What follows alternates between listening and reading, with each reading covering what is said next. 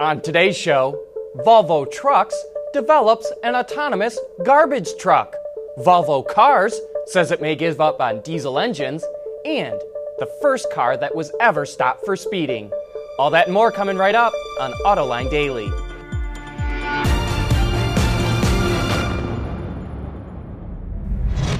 This is Autoline Daily, the show that's researched, written, and produced for enthusiasts of the automotive industry. Ford officially commented on news reports that it's going to reduce salary headcount in North America and Asia. It expects 1,400 managers to take early retirement and special separation packages by the end of September.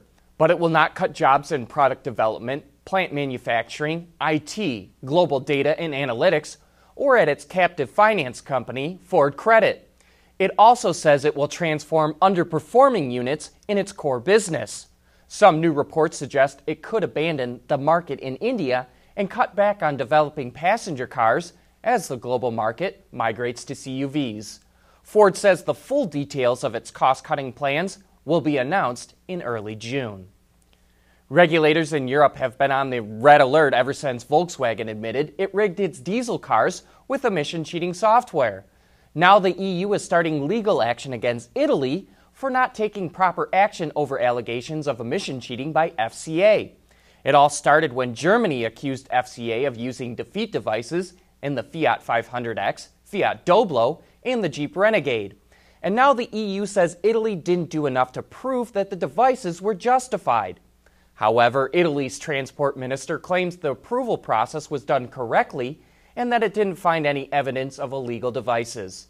Italy has 2 months to respond to the EU and could end up in court if the EU isn't happy with its response.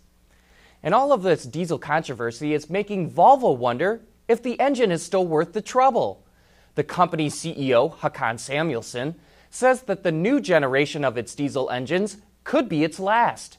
He says production of its diesels will likely continue until 2023, but since future regulations will add more cost to the engines, the company will instead focus on electrified powertrains.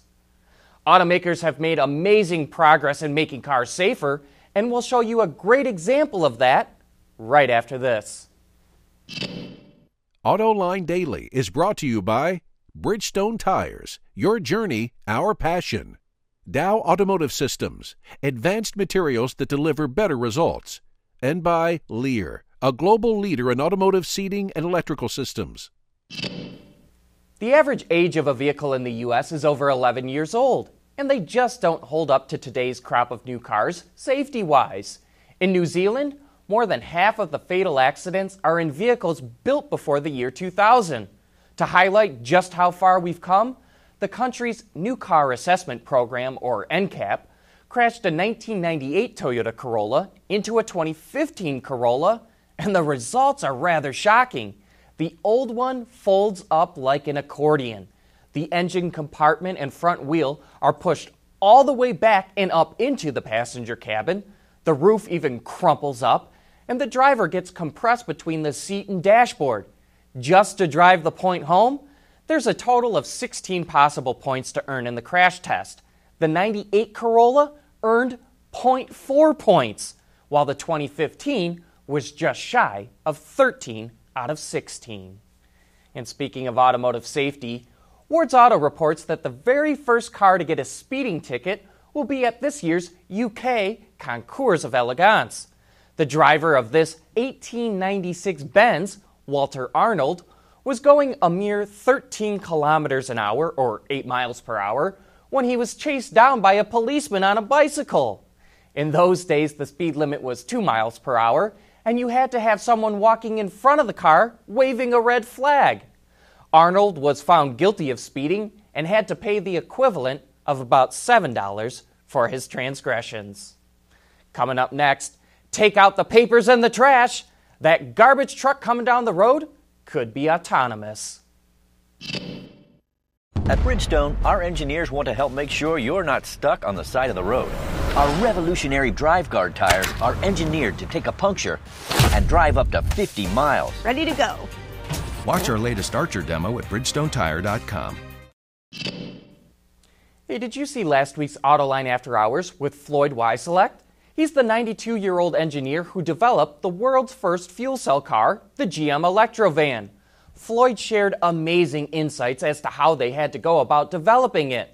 And you know what? That show represents the unique kind of programming Autoline After Hours offers.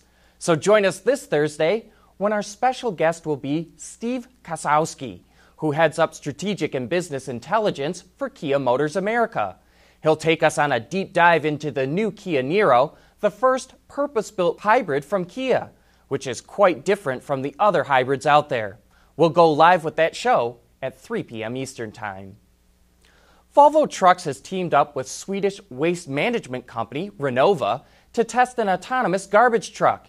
Its route is pre-programmed, but it's able to stop automatically if it detects an object in its path, and it can maneuver around cars parked on the road automatically. And since the truck can drive itself, the trash collector can walk alongside of the vehicle, so he or she doesn't have to keep jumping in and out of the truck at each stop. The two companies will continue to test the truck until the end of the year. That brings us to the end of today's show. Thanks for watching, and please join us again tomorrow.